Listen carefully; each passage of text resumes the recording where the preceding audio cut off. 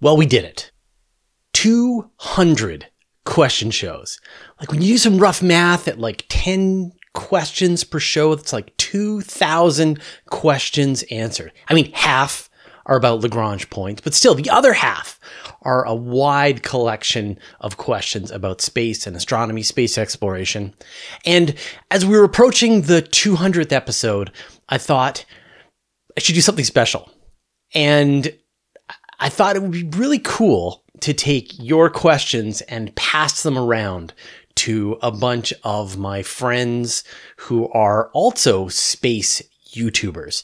So I put out the call. I got a great response from a lot of famous and less famous, but still excellent space YouTubers. And I asked you to send me your hardest questions, your brutal questions. And that's because I never planned to answer them. I plan to hand them along to other people. I'm going to put links in the show notes to everyone who answered a question here today so that you can subscribe to their channel. Do it. You're already subscribed to all their channels already, I know. Thank you everyone who sent in your questions, and thanks in advance to all of the guest answerers who took on these questions. All right, let's get into the questions. Kevin Slade. Regarding aerobraking of the Starship in the Martian atmosphere, the thinness of the atmosphere is stated to be insufficient to slow down the craft to similar speeds as on Earth. My question is, can't control surfaces be used to keep Starship passing through the atmosphere and around Mars for as long as is necessary to bleed off as much velocity as possible to reduce fuel consumption in the landing burn? That's a great question, and it sounds like the perfect question for Scott Manley. Why can't it? Well, that's exactly what it's doing. So let's just explain what's actually happening here. I have a nice little model of Starship, although it is a somewhat old version with 3 fins. Now, when you're entering the atmosphere from deep space, you don't go straight down because the atmosphere is actually relatively thin and you will run out of atmosphere before you hit the ground. Instead, you come in at a very low angle, skimming through the outside and controlling your descent, taking advantage of the extra time from the low angle of attack. Now, with Starship, it can control its descent. It can fly itself aerodynamically to make sure that it doesn't fall into the ground or fly up into space. So if you think, right, this is the position of maximum drag if it's going like this. But if it needs to get, say, a little bit of lift to counteract gravity, then it can angle itself a bit like this, and that will mean it goes upwards a little, but it suffers a little less drag, and of course it can change this angle, allowing itself to slow down less and get more lift, or vice versa. The other thing it can do to maneuver is, as it's going down range, it can rotate one way to push it in this direction, or it can rotate like that to push it in the other, and say it was getting a bit high, it could actually go point its nose downwards, and in this orientation, right, they would actually push it downwards. Maybe it was going faster than orbital velocity and it needed to counteract the natural tendency to fly off into space. It could actually enter the atmosphere like this and stay inside, hold itself down until it bled off enough speed that the gravity would start to fall down, start to pull it out. So as long as it's moving sideways through the atmosphere, it can convert some of its kinetic, of its horizontal speed into lift and counteract gravity and stop it falling down. But eventually it gets to a point where it's not moving sideways quickly enough and it will begin basically falling down. And ideally, it eliminates all of its horizontal velocity and it's only falling straight down. At that point, well, it can't do anything. It doesn't have any excess energy left. It is entirely slave to the force of gravity. Now, on Mars, the force of gravity is about 1/3 that of the Earth. The atmosphere is, let's just say 1%. So that's a factor of 33 times, difference. Now, the actual speed goes as the square root of this. So there's a difference of 5 to 6 in terms of the actual, terminal velocity, the speed at which it will fall at. On Earth, it probably fell, I don't know, I think it fell probably about 100 meters per second right at the end before it began its transition to vertical. So, 600 meters per second, it's not quite Mach 2, but it's definitely supersonic. That's a fair amount of speed for it to bleed off, but it can't do any better than that, right? Once it's maneuvered into this straight belly flop, there's nothing left for it to take advantage of. Now, Starship isn't the only spacecraft that can maneuver through re-entry like this. Perseverance, Curiosity, those have circular heat shields, and you might think that a circular heat shield, it's symmetric, it doesn't have a preferred axis, but they actually come with weights that sit on one side, and just before entry, they drop these weights, and that pushes the center of mass over a little, so it will tend to skid in one direction depending upon what orientation it's in. So they will steer these probes through the re-entry by turning the heat shield, rolling around its axis, and that lets them steer to control their altitude and also help them reach their final launch site. So yeah, re-entry on, or sorry, it's not even re-entry, entry into the Martian atmosphere is an incredibly complicated process, and you do want to maneuver because a purely ballistic entry with no maneuvering would very quickly reach the surface, and yeah, you would then have to spend a lot more propellant to slow down. So I hope that at least provided some more information on your answer, on your question. You can, of course, come over and watch some of my videos. I have a great video on the heat shield of Starship and a whole video on aerothermodynamics, which is the process of aerodynamics with all the extra heat of re-entry. Lots to learn there. I hope you will come and join me. I'm Scott Manley. Fly safe. David Zuba. The 1967 Outer Space Treaty banned using nuclear weapons in space, but it caused plans for the atomic spaceship Orion to be scrubbed. If built on orbit, couldn't a similar design be utilized with the Aldrin Cycler for continuous resupplies of manned missions to Mars? Good question. This sounds like one from Marcus House. Hey, thanks Fraser for the invite. Super stoked that I get to provide my thoughts on the question here by David, trying to avoid a shameless plug here, but we are literally working on a video right now that uses a nuclear engine propelled Mars cycler just as an example. Firstly, avoiding atomic weapons in space is something that seems, well, obviously beneficial, doesn't it? But being able to use nuclear propulsion for pretty much anything that operates outside of the Van Allen radiation belts, I think, is quite crucial, particularly for spacecraft which never descend down into another gravity well. With the current technologies, it's probably the best chance that we've got for more efficient travel, simply due to the much higher specific impulse. But there are more crazy concepts like the Orion drive, which could be better still, but there would need to be a lot of testing in that. I'm not convinced that it would ever really be considered safe enough. All of this really makes sense for huge vehicles though, because the mass of the engines and the associated shielding is really quite large, and I think concepts such as a Mars cycler like you're mentioning here is really a perfect example of a large vehicle, a truly safe crewed habitat that's intending to have interplanetary travel. It's just going to be massive. You need to account for the adequate radiation shielding, and ideally the entire thing needs to be big enough to incorporate some kind of rotating artificial gravity for the crew. With anything that big, nuclear propulsion seems pretty much necessary, assuming that we haven't invented some more exotic propulsion methods by then. Anyway, thanks for the invite, Fraser, and, thanks for having me on the show. Smee Self. Stars are said to be unlikely to ever collide in a galactic merger. Why then is the merger of supermassive black holes in their center often spoken about?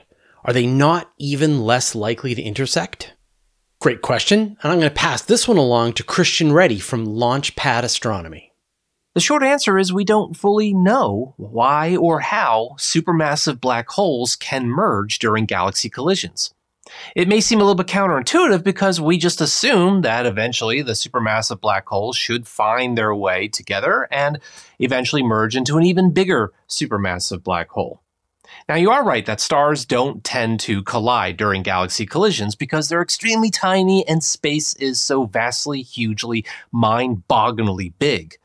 But the black holes at the center of these galaxies should be expected to find their way toward each other. After all, they occupy the centers of mass of their host galaxies, and they should find themselves close to the center of mass of the colliding system. However, the fact that they would spiral in toward each other is fine at first, but it turns out that if you do all the math and calculations, you discover that they should suddenly stop moving toward each other. In fact, once these black holes arrive to within about a parsec of each other, their orbits stabilize, and we don't really have a viable mechanism to get them to spiral in any closer. This is called the final parsec problem. Now, stellar mass black holes can certainly spiral in toward each other because they're a lot lighter and they can easily find each other under the pull of their relative gravities. But supermassive black holes carry a tremendous amount of angular momentum. They're extremely massive, they're moving very quickly, they're not inclined to change their orbits. So how do these massive black holes begin to approach each other in the first place? Well, this usually involves a third body interaction.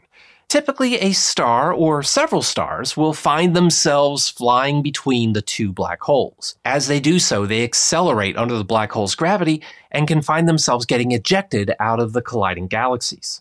In the process, they steal away some of the black hole's orbital momentum and they spiral in a little bit closer. But all of the models and calculations show that by the time they get to within a parsec of each other, there just isn't enough stuff left to steal away enough angular momentum. Now you might be thinking, well, maybe gravitational waves can do this. Well, that is true when the black holes are very close to each other. But these supermassive black holes generate gravitational waves of extremely low frequency. We're talking nanohertz frequencies. And that's just not strong enough to rob the black holes of any energy until they are extremely close together. And so we're left with this final parsec problem. Now, there are some hypotheses as to how this could be resolved. Perhaps the two black holes bring with them so many stars that there's enough of them to interfere with the system, even when the two black holes are close together. Or maybe the black holes have enough surrounding gas that, once ejected, can finally drive them close enough together. It's not yet clear, and this is why we're so glad to have telescopes like the James Webb Space Telescope, which can now finally reveal to us a lot of the goings-on around active black holes that would otherwise be enshrouded in gas and dust. Now, if you're into JWST, feel free to check out my channel. I've made a few videos, so feel free to have a look. Thanks for the question, and I hope that we will get a more definitive answer soon. Until then, stay curious, my friend. Victor Riley. Quantum mechanics says the wave function of two entangled particles collapses for both simultaneously, but special relativity says simultaneity is dependent on the reference frame of the observer. In whose reference frame do the wave functions collapse simultaneously? I definitely need to bring in an expert for this question, so here's Sabine Hossenfelder. That's an absolutely brilliant question. First of all, it's entirely correct. According to quantum mechanics, if you have two entangled particles in two separate places and you observe one of them, then the wave function of the other one collapses instantaneously. This happens faster than the speed of light. And as Victor points out, whether it's simultaneous depends on the reference frame. This collapse of the wave function is what Albert Einstein called spooky action at a distance. He didn't like it at all because it conflicts with the basic principles of his theories. I want to add here that the phrase spooky action at a distance is often mistakenly used for entanglement itself. But there's nothing spooky in the entanglement. It's just a type of correlation. The spooky thing that's going on is the instantaneous collapse. The two things, the entanglement and collapse, have become mixed up, I believe, because entangled particles are often used to explain why wave function collapse is weird. However, the same problem with the instantaneous collapse occurs already for single particles, and indeed a single particle without entanglement is the context in which Einstein originally used the phrase spukhafte Fernwirkung, spooky action at a distance. But the collapse of the wave function is completely unobservable. The only thing we actually observe is the measurement outcome.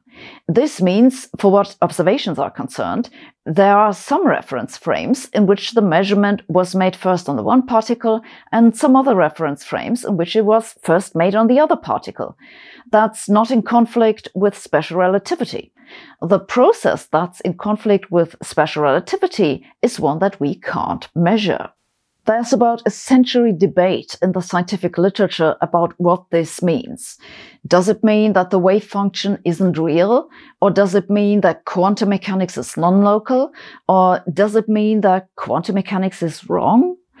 Personally, I think it means that the collapse of the wave function is just an approximation for another physical process that respects Einstein's speed of light limit, but that we haven't yet discovered. Brewy 100. We have some weird stuff in the universe, such as black holes, quasars, neutron stars, magnetars, dark matter, etc., etc. What even weirder stuff is theorized to exist, or at least speculated? Okay, that sounds like a question for Joe Scott. So the list of things that we can theorize as people is pretty much infinite because we have pretty big imaginations, but there are some that I thought were interesting enough to highlight, so let's talk about those now. Okay, so the first thing you got is a ghost galaxy. So a ghost galaxy is basically a galaxy made out of dark matter. So also sometimes they're called dark galaxies. Or maybe it's not entirely made out of dark matter. It may have normal stars in it, but so few of them you can barely see them. So some have speculated that it's a galaxy that is in its earliest stages of star formation, that it just somehow lost all the gas and dust that it takes to form new stars. So it's kind of like a skeleton of its early development because it started making stars and then lost all the stuff to make stars. There are a few potential dark matter galaxies that have been found, but none of them have been fully confirmed or anything. One is called Dragonfly 44, and it's 99% dark matter. It's about the same size as the Milky Way, but it only has a handful of stars in it. So it's mostly just dark matter holding everything together. It's really weird. Astronomers are investigating it, and hopefully, who knows, it might lead to a breakthrough in our understanding of dark matter. So those are dark galaxies. Then there's the white hole. I did a video about white holes a while back, and maybe Fraser will put the link down below. But white holes are basically like black holes in reverse. So like instead of pulling matter in, it spews matter out. So these are purely theoretical, but the thinking as I understand it goes that, like if forces exist to pull matter together so tight that it becomes, encoded information or a singularity, then maybe that process can be reversed. So some people even suggest that white holes or something like it could be, the explanation for dark energy. Like they're what's expanding the universe by pumping out space-time into it all the time. Some also like to speculate that maybe every black hole creates a white hole somewhere else in the universe, and that's kind of where all that black hole matter goes. I've even argued, this is kind of my own little weird idea, but that maybe a black hole punches through to another time-reversed universe made out of antimatter, where instead of being perceived as spewing outward into that universe, to them it looks like it's falling inward into a black hole because they're traveling backwards in time. And the same would be for us, vice versa. But I have a wild imagination. Don't put any stock in that. The next one we can talk about is a black dwarf. You've heard of brown dwarfs. This is a black dwarf. So you've also probably heard of white dwarfs. That's kind of like an end-of-life stage star. It usually follows a supernova. A black dwarf is basically a white dwarf that's kind of gone out. So it's cooled off to the point that a crust is formed on top of it, so it's not emitting light or heat anymore. And this makes sense. The problem is that white dwarf stars, they burn for a really long time, like a really long time, like trillions of years. So it's totally likely that it's just theoretically possible for a white dwarf to become a black dwarf, but we'll probably never see one because it just takes that long for it to happen. Or there may be some out there, but we'll never actually see it because we have no way of seeing it because it's literally just a black rock in empty space. It's not emitting anything that we can perceive. So then you've got strange stars or quark stars. So if you're a star and you go supernova, you might collapse down to a white dwarf, like I was just talking about. If you're a much bigger star, you might collapse down to a black hole. And, if you're somewhere in between those two sizes of stars, you might collapse down to a neutron star where the gravitational pull is so strong that it kind of crushes the atoms and forces protons and electrons together into neutrons, and it makes a neutron star, just a dense mass of neutrons. A teaspoon weighs like 1,000,000 tons. It's ridiculous physics and whatnot. But anyway, well, it's thought that somewhere between a neutron star and a black hole that maybe you could crush down past the point of the neutron to the quarks that make up the neutron. So you're just smashing down another level. So you're creating a star made out of quarks. So quark star. And a strange quark is a type of quark, so sometimes they're called strange stars. But these have been just purely theoretical, but they may have actually found one a month ago in a supernova remnant called Hess J1731347. It's a very sexy name, and I had to just read that for you. But long story short, this is either the smallest neutron star ever detected, or it could be a quark star. They're still trying to figure that out. And just to complete this whole train of thought, there are theoretical particles that are thought to make up quarks called preons. So along with that is the theoretical possibility of a preon star, a star that crushes down past quarks into preons. But I guess I could end on a pretty obvious one, and that's Planet 9, or Planet X, whatever you want to call it. There has been a theorized unknown planet out there for a long time. Like back when they discovered Neptune and were able to calculate its orbit, they saw that there were some weird anomalies in their orbit that didn't seem to be making any sense unless there was an extra planet. That's exactly what they were looking for when they found Pluto. Pluto, of course, is not nearly strong enough to do that. So this has been an idea that's been floated around for a really long time. But in 2015, researchers from Caltech published a paper that showed mathematically what a Planet 9 would look like. They described it as being about 10 times the size of Earth, and its orbit would go out 20 times further than Neptune. And it's in a very highly elliptical orbit that lasts up to 10 to 20,000 years. And it's thought that maybe when it passes through, it might stir up the Oort cloud in the Kuiper belt, which might actually explain some anomalous, asteroids and comets that have been observed in our solar system. But what has not been observed is Planet 9 itself. But maybe someday. So those are some of the weird things out there that we've imagined over the years that I've been able to come up with. So hopefully that answers your question a little bit anyway. Hope you enjoyed it. Back to Fraser. Dana Freer, is it possible that dark matter is just ordinary matter that we can't see? I'm going to pass this question along to Dr. Maggie Liu. So the question is it possible that dark matter is just ordinary matter that we can't see? And that is a really great question. Scientists have been suspecting this too for many years. One of the best candidates that we had for dark matter was brown dwarfs. And these are essentially failed stars. They're not big enough to have nuclear fusion happening in their cores. So they can't convert hydrogen into helium. And so they can't shine like stars do, like our sun does. We can, however, sometimes see them in other wavelengths, like in X-ray and radio wavelengths. It's estimated that there is approximately 1 brown dwarf per 4 or more massive stars. But we expect dark matter to make up about 85% of the mass in our universe. So brown dwarfs are unlikely to account for all of the dark matter out there. Dark matter shouldn't emit any light at all, and it shouldn't interact with light either, so it can't obscure it. All ordinary matter, which we call baryonic matter, that we know of, will emit some kind of radiation, even if it's not in visible wavelengths. So that rules out brown dwarfs, dust, anything in between being dark matter. Another candidate that you might think would be black holes. We believe that there are supermassive black holes at the center of every galaxy. But most black holes form from the remnants of a large star that died in a supernova explosion. There are not enough of these black holes to account for all dark matter that we know of. Primordial black holes are those that are formed in the early universe. These could be abundant enough to account for the mass in the universe, but we don't see gravitational lensing effects that these objects would come with. These are the effects of light distortion of galaxies that would be behind these primordial black holes. We'd see them as like arcs, we'd see like deflections of light. Our best evidence so far tells us that dark matter isn't baryonic, it's not ordinary matter. The theory of Big Bang nucleosynthesis predicts the abundance of elements in the universe.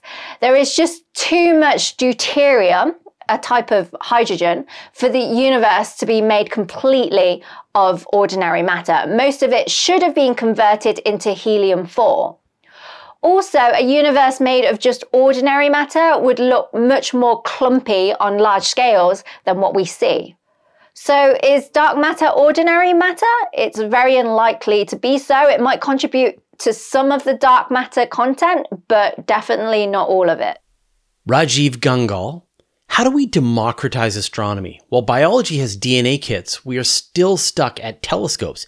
Any other instrumentation that can excite? I'll pass this question along to one of my favorite astronomer friends, Dylan O'Donnell. Thanks, Fraser, and great question, Rajiv. Of course, the difference between astronomy and biology is that biology is right here. Biology is right on our doorstep. You can go outside and dissect a frog or murder a grasshopper, or put your own bodily fluids on a microscope slide and check that out.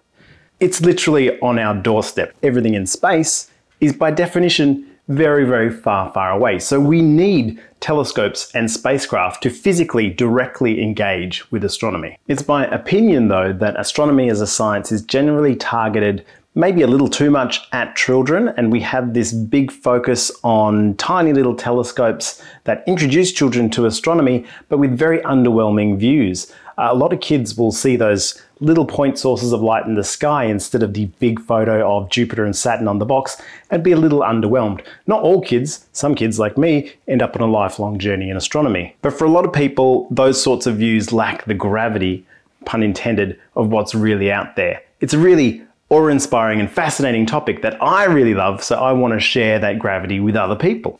Real revolution that's been happening to democratize astronomy for the greater population is the revolution in digital cameras. Smartphones particularly have driven innovation in CMOS sensor chips so that now we have chips that are smaller and more low light sensitive and more capable than ever before. And the images that we're seeing now from backyard astronomers rival those of the experts only 10 years ago. For some smartphones, you can even just hand-hold a Milky Way photo and it will do all the image processing and stacking and will look just like an image of the Milky Way that you would have taken with a professional camera a decade ago. There are even patents for periscope-style camera assemblies inside a smartphone so that they can achieve a longer focal length and zoom in further. Couple that with the fact that you have this image pipeline processing built in internally into the camera for low light situations that will do image registration and stacking, and you're not getting far away from what astronomers are doing now already when they're doing image processing for astrophotography. So I think, watch this space. Soon everyone will have a device in their pocket that gives them a direct physical connection to space, and that's something that I think even biologists would be jealous of. So Yapa Jimenez, I've been thinking, if the universe is so vulnerable constantly and so far impossible for us to have another Mother Earth, wouldn't it be better to think about how to build colonies in empty space? It's a great futurism question, and that's a good question for Isaac Arthur. Hello, I'm Isaac Arthur from Science and Futurism with Isaac Arthur, where we do a weekly half-hour show on concepts ranging from space colonization and robotics to energy technology, post-scarcity civilizations, and realism in science fiction. That's an excellent question, and one we discuss on the show a lot as an alternative to colonizing new planets and living under domes while we terraform them. Would it be easier to build space colonies? It's hard to say until we've terraformed a few planets and built a few space habitats, but at the moment, it would seem like you could build space habitats with conditions inside them much more like what we've already got on Earth. Through rotation, we can emulate gravity, what we call spin gravity, to be whatever we wish, Earth-like or lighter or heavier, instead of being stuck with the gravity a planet will have on it, which would rarely be as close to Earth. And the same applies to length and brightness of the day, which we can tailor on space habitats. Mars has a gravity far weaker than Earth's, and a day a bit longer, and the Sun is weaker there.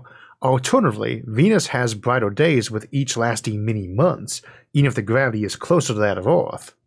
We don't know if humans and other flora and fauna from Earth will take water conditions even if they're only 10% different, but there won't be many worlds where the gravity, day length, and brightness all come to within 10% of Earth's, especially in all three categories at once. But on a space habitat, we can make all three come in within less than 1%. There are many other conditions that are easy to control inside a rotating space habitat, such as an O'Neill cylinder, and it takes far less raw materials to build a planet with a living space out of such cylinders than it does to make a planet. So disassembling asteroids, moons, and minor planets that could never be terraformed to be even vaguely Earth-like seems like it would be an easier way to make a new living area. On the other hand, a planet is already made, and there are many ways to alter them to be more habitable, including options like orbital solar mirrors and shades to bring more or less light in a day-like pattern, and that's a topic we spent a lot of time delving into on my show, if you want to learn more. Again, great question, thanks, and have a great week. Arjone, what is the most low-tech, on-purpose technosignature that we can hope to find or to leave? Classic Arjone question. And I'm going to give this one to John Michael Gaudier. This is a complicated question because it's situational. In a case where you know the exoplanet that you are attempting to send a signal to, your best bet might be radio, because you can do a targeted signal directly towards that planet. But if you do it in general, it becomes really expensive because you need an omnidirectional beacon that anybody in the galaxy can see, and you need to broadcast your message at very high power. So only in that specific instance where you can beam a very direct signal is it really very viable to use radio as a cheap techno-signature. Now, there are ideas on cheap techno-signatures, and one of them would be something called an Arnold louver. This from a paper by French astronomer Luc Arnold years ago. And what he did was propose that you put up a giant baffle of some type, some unnaturally shaped baffle, like a giant triangle or square or something like that, that moves in front of a star, causing a very, very distinctive light curve that could be detected by any civilization that can see it, that's within the line of sight. And another variation, the idea was opening and closing louvers passing by. The viable way to do this is that you really don't need any crazy material to put up a big baffle like that. You just need something like Mylar. So that might be a cheap way to do it. Another one is an idea that's been advanced by David Kipping of the Cool Worlds channel at Columbia University. And his idea was make your star green, and that green colored stars don't exist in nature. Nature prohibits it. So what you do is you take a giant green filter and make your star green, and that would tell everybody in the galaxy that, you're not alone. But again, this is even though it's a cheap material, in principle, it's also a mega project. No matter what you do, you're still building some kind of gigantic structure. But those are the cheapest ways to do it. Now, that it's also possible within technosignatures that they might do it in a way that we haven't envisioned, and that we just simply don't know. All right. That was a lot of fun. Thank you, everyone who sent in your tough questions, and thanks to all of the special guest answerers who chipped in and gave us an answer. It was a lot of fun to organize this 200th question show, and here's to hundreds and hundreds more. I'll see you next week when we go back to our regular programming. You can get even more space news on my weekly email newsletter. I send it out every Friday to more than 55,000 people. I write every word. There's no ads, and it's absolutely free. Subscribe at universetoday.com/newsletter. You can also subscribe to the Universe Today podcast. There, you can find an audio version of all of our news, interviews, and Q&As, as well as exclusive content. Subscribe at universetoday.com/podcast, or search for Universe Today on Apple Podcasts, Spotify, or wherever you get your podcasts. A huge thanks to everyone who supports us on Patreon and helps us stay independent. Thanks to all the interplanetary researchers, the interstellar adventurers, and the galaxy wanderers. And a special thanks to Josh Schultz and Andrew M. Gross, who support us at the Master of the Universe level. All your support means the universe to us.